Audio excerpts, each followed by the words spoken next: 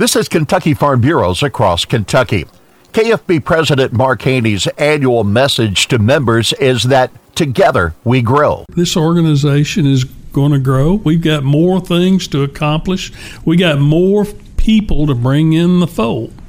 We're getting more and more commodity groups that are becoming more organized, becoming more involved. Despite consolidation in farms and the ag industry, Haney says the business is expanding to new vocations and horizons. But technology in agriculture is going to make us grow.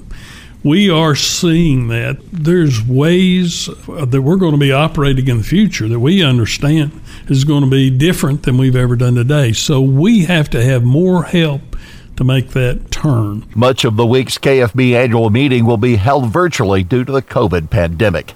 This is Across Kentucky.